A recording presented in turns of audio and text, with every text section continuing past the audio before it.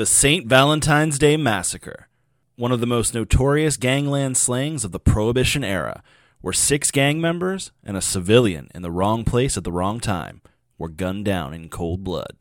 Today we're exploring the history of Prohibition in the United States and how the circumstances it created led to one of the most brutal unsolved crimes in American history. So pour yourself some whiskey and let's get weird.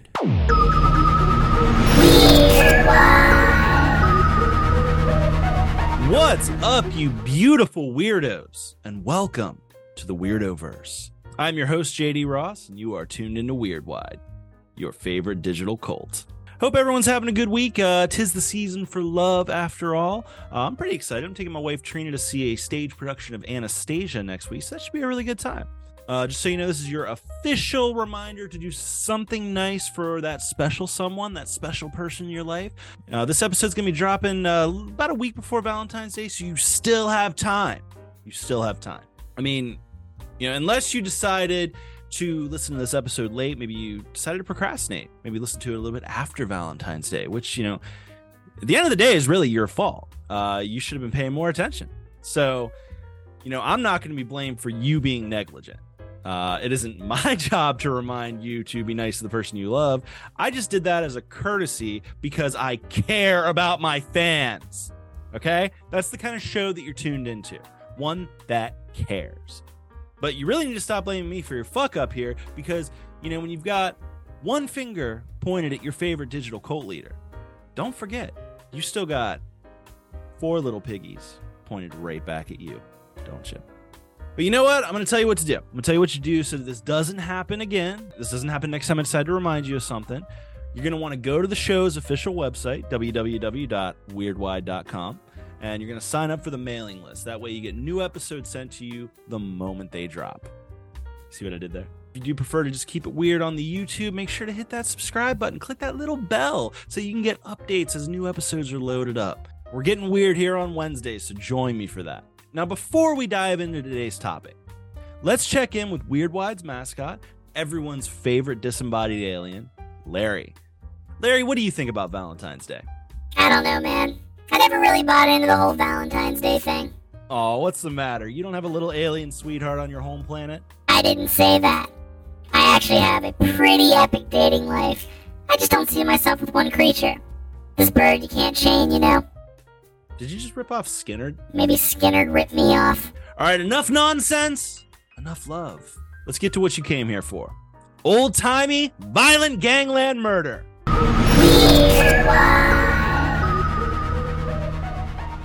So the St. Valentine's Day Massacre was a brutal gangland mass murder that took place in Chicago on February 14th, 1929. Valentine's Day. Bummer. In total, 7 men were killed in cold blood that day at a garage on North Clark Street in Chicago's North End. All unarmed, the group was made up of 6 members affiliated with the North Side gang run by George Bugs Moran, as well as an optometrist who happened to be at the wrong place at the wrong time.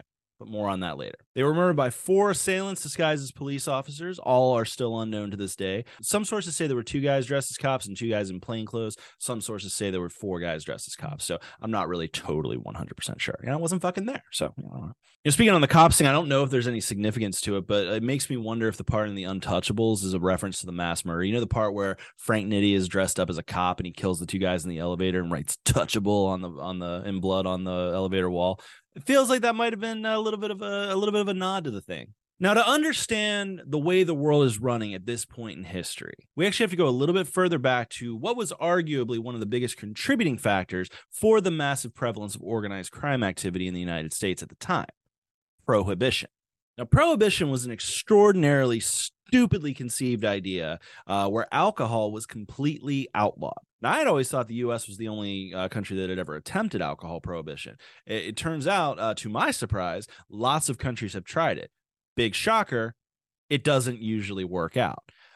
China, Iceland, Russia, Sweden, Norway, Canada, and more have all tried it in one way, shape, or form. Like I said, it usually doesn't work out, and most countries repeal it pretty soon after they institute it. Prohibition for the U.S. was adopted officially in 1919 with the passage of the 18th Amendment, aka the Volstead Act. The Volstead Act banned the manufacture, transport, and sale nationwide of all intoxicating liquors. Defined an intoxicating liquor as anything that contained more than 0.5% alcohol. Now, even though the law was officially ratified in 1919, it had origins that go back almost a century when a new wave of religious revivalism began sweeping the country, with all these calls for abstaining from the devil's drink because of Jesus.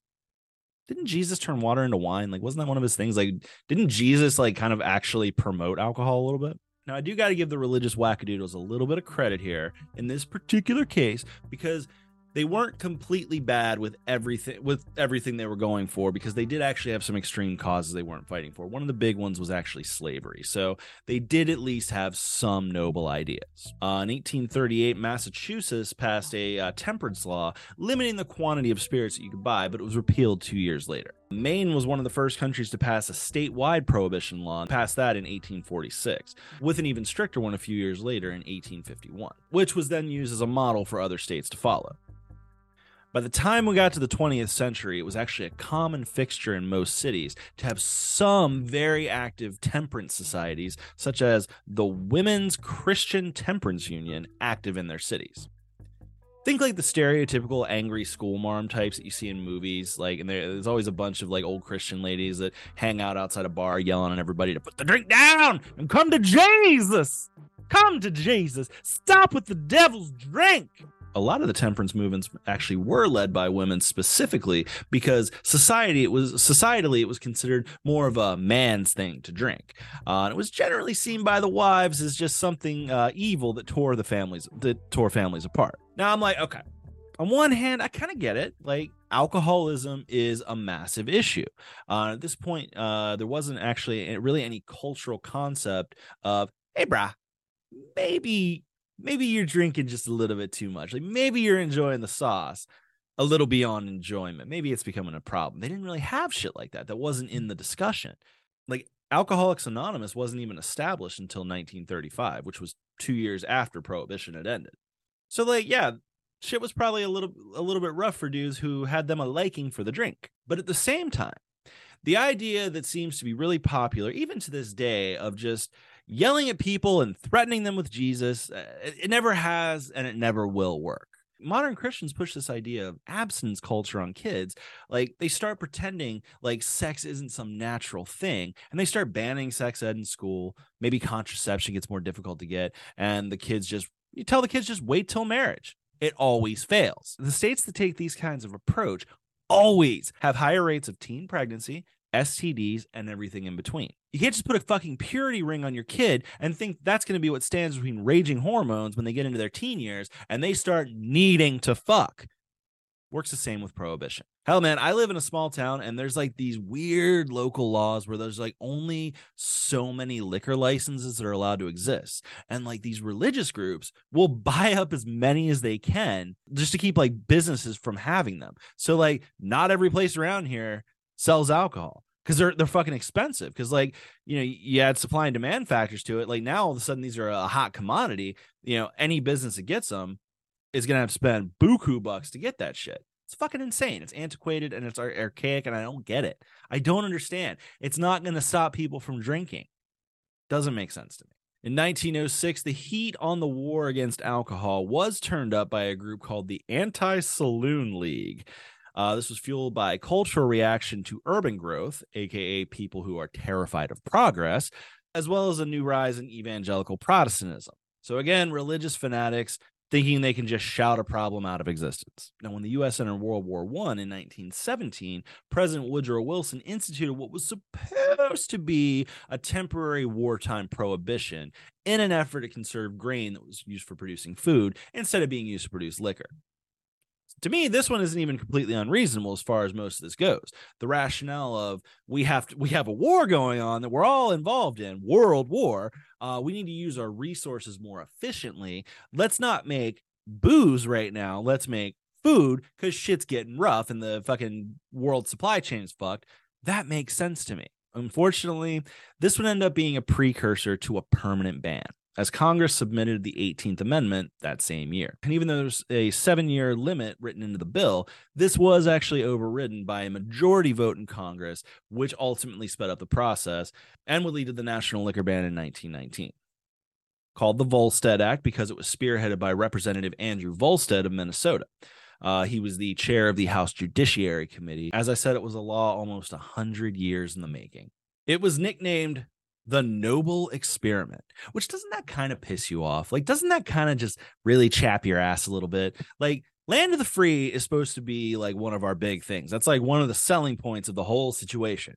And here's these fucks in Washington making this fucking moral decision for the entire country, taking away a tangible freedom and literally just patting themselves on the back and kissing each other's asses over it. Look what we're doing. We're doing a noble experiment. Good job, Woodrow. Good job. Good job, gentlemen. Yeah. Doesn't that just piss you off a little bit? Now, what's even more infuriating is the wealthier folk were able to stockpile liquor for their own personal use before the law went into effect. Liberty for me, but not for thee. Even President Woodrow Wilson had his own private stash. Now, because the process was rushed, they didn't really seem like they had any kind of real plan in place for it. Prohibition was originally enforced by the IRS, of all things, before an official department could be created through the Justice Department called the Bureau of Prohibition. But completely prohibiting something does not eliminate the desire for it.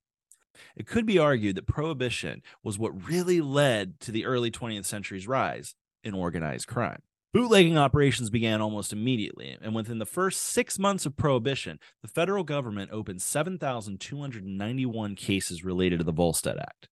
The next year, that number grew to 29,114, and would continue to grow year after year until Prohibition was eventually repealed. Crime absolutely increased with the advent of Prohibition. In one study of more than 30 major U.S. cities during the Prohibition years 1920 and 1921, the overall number of crimes increased by 24%. Additionally, theft and burglaries increased 9%, homicides by 13%, assault and battery rose by 13%, drug addiction over 45%, and police department costs rose by 11.4%. Now, with alcohol being taken away, a new commodity suddenly becomes very much in demand. And anytime an illicit substance is in demand, organized crime groups will always step in and provide said substance. This is why the later so-called war on drugs was a war that was impossible to win. Anytime you tell humans they can't have something, they will find a way to go out and get it. I mean, weed, cocaine, heroin, it's all illegal. But it's all accessible because there's someone filling that need. But that's a completely different topic. Now, around this time, mafia groups in the U.S. were already active. With a lot of immigration from Italy, the element of La Cosa Nostra followed with it. Prior to Prohibition, these mafia groups had mostly dealt in prostitution, gambling, and sometimes protection rackets and things like that. But now they had a cash cow that would give them a new, massive source of revenue. And with that, power. Oh, look! All right, looks like we got a caller calling. Weird Wide, you are on the air. JD, it's a pleasure to make your acquaintance. My name is Tony Cannoli. Oh, okay, cool. Nice to meet you. Okay, that's enough of that. Now, unfortunately, at the moment, JD, we have a little bit of business that we need to discuss. Business? Yeah, so it seems that your little friend from out of town, Larry, it seems like he owes me some money for a gambling debt. And I shouldn't have to tell you that I'm not one that's known for his patience. Oh, so Larry owes... Tell your little friend from out of town that I want my money. And if I don't get it, I can assure you that very unpleasant reactions will follow. I'm just a little curious, Tony. I mean, like, what kind of unpleasant reactions are we talking about here? Oh, JD, it's so very unpleasant. Let me assure you, if Larry doesn't give me my money, I'm gonna turn him into mush. Or maybe like a cream. Like the cream of a cannoli. A sweet, silky, smooth, delicious cream of cannoli. All wrapped up in a flaky fried pastry shell. And topped with powdered sugar. Maybe a couple chocolate chips for extra flair. That sounds delicious. You tell your friend from out of town. Better give me my money. Well, that was weird. So Larry's out here pissing everybody off. Okay, back to it. Now let's meet some of the players in the ensuing power struggle that would lead to that fateful day in Chicago. Now, while it is not confirmed that he was the one behind the murders, it is widely assumed that the hit was ordered by one of the most notorious mobsters in American history, Al Capone. Alphonse Gabriel Capone was born in New York City on January 17th, 1899. He was the son of Italian immigrants Gabriel and Teresa Capone, who came to the U.S. in 1893. Gabriel was a barber and Teresa was a seamstress. They seemed to be normal, everyday working Joe types. Now, aside from Al, the Capones had 8 other children. This is a fun fact I found here is his brother Vincenzo actually went a completely opposite direction from his younger brother. So he eventually changed his name to Richard Hart and was actually a prohibition agent. And you think your family reunions are awkward. 2 of Al's other brothers, Frank and Ralph, worked alongside Al in his criminal empire. Capone did show some promise in school, but he had a lot of trouble following the strict rules of his Catholic school. His school days came to an abrupt end at the age of 14 when he was expelled for hitting one of his teachers in the face. I feel like, honestly, though, haven't we all had a teacher at one point or another that just like what you wouldn't give to just... A lot of us thought about it, but few of us did it. Just saying. I'm not over here trying to like take up for Al Capone, but I feel like we've all been there. We can all relate to this particular impulse. Now, initially, after being expelled from school, Capone worked with a lot of small-time gangs such as the Junior 40 Thieves and the Bowery Boys before eventually joining a much more powerful New York street gang called the 5 Points Gang. Now, one day working the door at a bar, he apparently insulted a woman whose brother then attacked him and slashed him with a knife 3 times, leading to a nickname that would stick with Capone for the rest of his life, Scarface, which he absolutely despised. It's kind of crazy it's kind of crazy there was actually a real world Scarface. Like, that's pretty wild. Except instead of cocaine, it was whiskey. In 1919, Capone made a move from New York to Chicago at the invitation of his mentor, another very prominent mob figure, Johnny Torrio. Torrio kind of became a mentor to Capone, and the two would eventually form together what is now known as the Chicago Outfit, which is like Chicago's main mafia syndicate.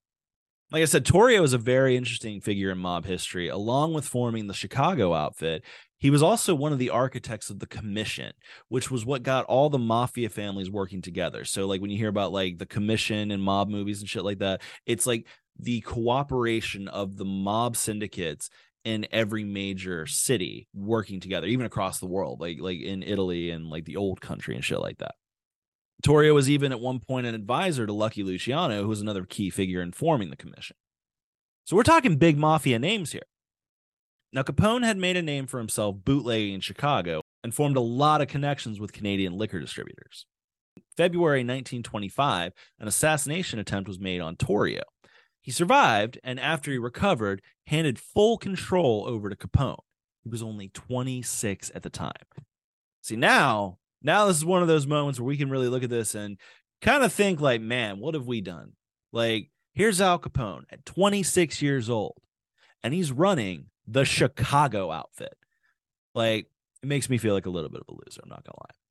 His time as boss of the outfit was a bloody one, with many underworld figures fighting for control over the lucrative bootlegging business. One major well-known feud was with a gangster named Joe Aiello, whose rivalry seemed to become a lot more personal with Capone once Capone became the head of the Union Siciliana, which was a Sicilian-American benevolent society that had all been taken over by mafia influence. Apparently, Aiello really fucking wanted that position, and when Capone got it over him, Aiello began a series of assassination attempts, one of which is one that, like, this is another reason that I can't be in the mafia. Like, I couldn't do shit. Aside from, like, honestly not having the balls to just, like, go out and fucking murder people and steal shit and just be a criminal, is, like, the way they got him is how they would probably get me, and pretty easily, too.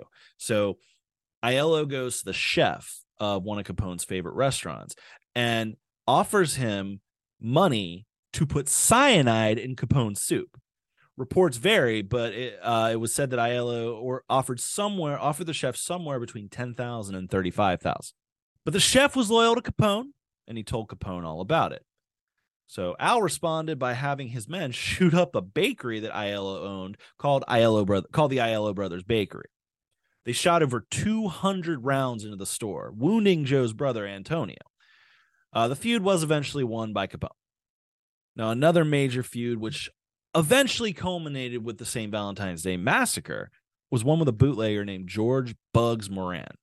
Bugs, along with another gangster named Jaime Weiss, ran a syndicate called the North Side Gang.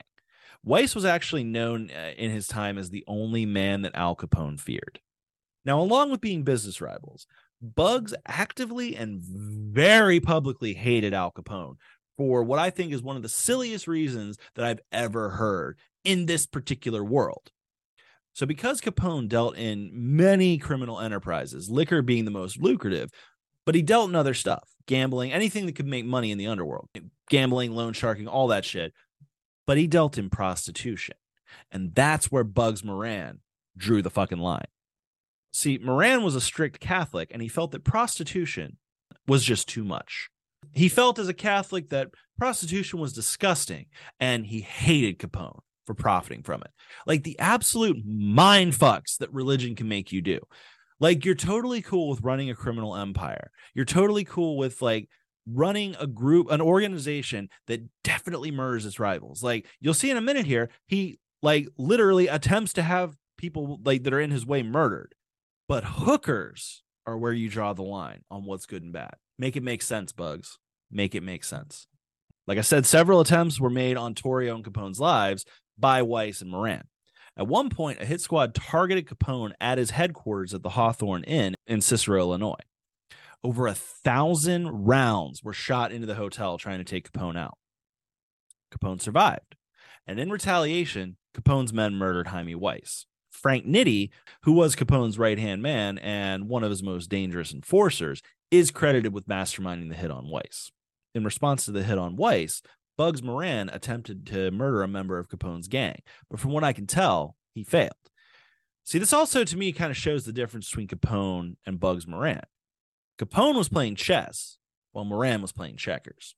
Moran comes off to me as very impulsive, and he seemed like he let his anger get the best of him. Like, Capone, like he wasn't, like, from what I can tell, he wasn't even going for a high value target. I couldn't even find the name of the guy that he had targeted. He was just trying to hit somebody in Capone's crew instead of trying to think of a way to actually deal with a real problem from a mafia sense. Like the smart thing to do would have been to try to hit Nitti or Capone or somebody in the muscle or the administration end of the organization, but he didn't. Capone had enough, and he set in motion a plan that would eliminate Bugs Moran for good. So while Capone was on vacation in Florida, good plausible deniability, Moran was offered a truckload of whiskey at a bargain price. He had it delivered to the garage on North Clark Street at 10:30 a.m. on February 14th, 1929. It is believed that Capone thought that Moran would have been there himself, but luckily for Bugs, he was not. 6 of the 7 men who were there at the garage that day did work for Moran's North Side Gang, including 2 contract killers, Frank and Pete Gusenberg, both of whom had participated in the assassination attempt at the Hawthorne Inn. The 7th unlucky son of a bitch, who is the epitome of wrong place, wrong time, was a German optometrist named Reinhard Schwimmer. Now, Schwimmer, from what I can tell, was not a criminal at all, didn't even have a criminal record. But for whatever reason, he enjoyed hanging out with criminals. Like, dude was an eye doctor. This was like a legitimate eye doctor. And like, I don't know. It just kind of comes off as like extraordinarily bad judgment. I'm not trying to victim blame here, but like, you're a fucking eye doctor. Like, this was a Thursday. I looked it up. This was a Thursday at 10:30 in the morning. Don't tell me you didn't have some eye doctor shit to be doing. If he'd have just gone to work that day, he wouldn't have been murdered. But alas, he did not. This is a good thing to keep in mind, weirdos. If you're considering calling out of work to go hang out with a bunch of criminals, just go to work. If you're taking a day off for yourself, take a day off for yourself. You deserve it. You do deserve a day off. But like, don't go hang out with drug dealers. Like, just don't. Just go. Just watch a movie at home. It's fucking cold as shit right now. Well, when I'm recording this, I don't know what it's going to be, by the time this drops. But like, if you need like a mental health day, by all means, stay home, enjoy your day, enjoy yourself, but don't go hang out with criminals. You're gonna get killed in a garage. It's not gonna end well. With the hit squad posing as police officers, the 7 men were made to line up against one of the walls in the garage, at which point 2 of the cops began firing into the unarmed men with Tommy guns, killing all 7.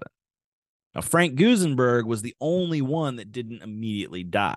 But when the cops arrived, he maintained the criminal code of silence and refused to tell them who had committed the crime. Honestly, that's kind of badass. Like, this is a guy that he's in the life, right? This is a guy that like kills people, fucking robs people, everything. Like, but he also like has a keen awareness that like any moment the shoe could drop. I could be on the other end of this Tommy gun. And that day he was, and he just kind of accepted it. And he literally, you know, even to get revenge on the guys that got him, he said nothing. There's something to that. It's kind of badass. Not going to lie. Moran, on the other hand, was infuriated and began publicly blaming Capone for the murders, which technically is in violation of the criminal code of silence. See what I mean? Like this guy, he's got no composure. Bugs Moran had no composure. He had no like chill. You know what I mean? Bugs Moran, weakened by the loss of so many gang members, was eventually driven out of Chicago, but he maintained his criminal ways. He went back to more petty crimes such as mail fraud and small-time robbery. Was eventually convicted of attempting to cash $62,000 in hot checks. In prison, more evidence came up from previous robberies, and he was convicted of even more crimes. And he eventually died at Leavenworth Federal Prison at the age of 63. Capone, of course, solidified his power after the massacre. However, with most of the fingers unofficially pointing at him for the murders, he did lose a lot of the local popularity that he had cultivated because he was a very popular dude. See, the thing about Capone is, yes, he was a stone cold gangster, but I'm going to compare him a little bit to like a Julius Caesar who understands the value of having the public support. So he was very outwardly charitable. Like, he was earning a lot of money. He was also giving a lot of money away. Would help a lot of local people. You know, it's like one of those things where it's like, you know, you're down on your luck. Capone will help, you know, Al Capone. If you're a civilian, yeah, you might get caught in the crossfire of shit, but like, it's a lot like The Godfather, you know, it's like that. So he had a lot of public love and a lot of public support, but the massacre definitely took a lot of that away. And at that point, the federal government also began very actively trying to take him down. In October 1931, he was convicted of tax evasion, and his reign as one of the most notorious mobsters in history came to an end. Now, like I said, it is widely believed that Capone was the mastermind behind the massacre, but no one really knows for sure. There is some evidence that members of the Chicago police were involved themselves, as they were not above getting involved in the liquor trade, or it could have just been some small-time gangsters who were trying to make a name for themselves and got carried away. We never will truly know. As far as Prohibition goes, it was eventually recognized for the horrible idea that it was and officially abolished in 1933. We seem to have learned absolutely nothing from history, as other forms of Prohibition have been and still are in place, with the war on drugs being particularly destructive to the many caught in its wake. But that is another episode for another day. Well, thanks for getting weird with me. Make sure to have a nice Valentine's Day. For real, do something special for the one you love. Do something nice. Do something that's going to make their heart flutter. Don't forget to go on the website, sign up for the mailing list. You get new episodes sent directly to your email. You don't even have to seek them out. They show up right in your email for you, nice and convenient. If you want to shoot me an email, you got any thoughts on this episode or any other episodes, really, you can email me at weirdwidepodcast@gmail.com. Don't forget to find me on Instagram and TikTok at dudestweirdo. You can hit me up in the DMs there, too.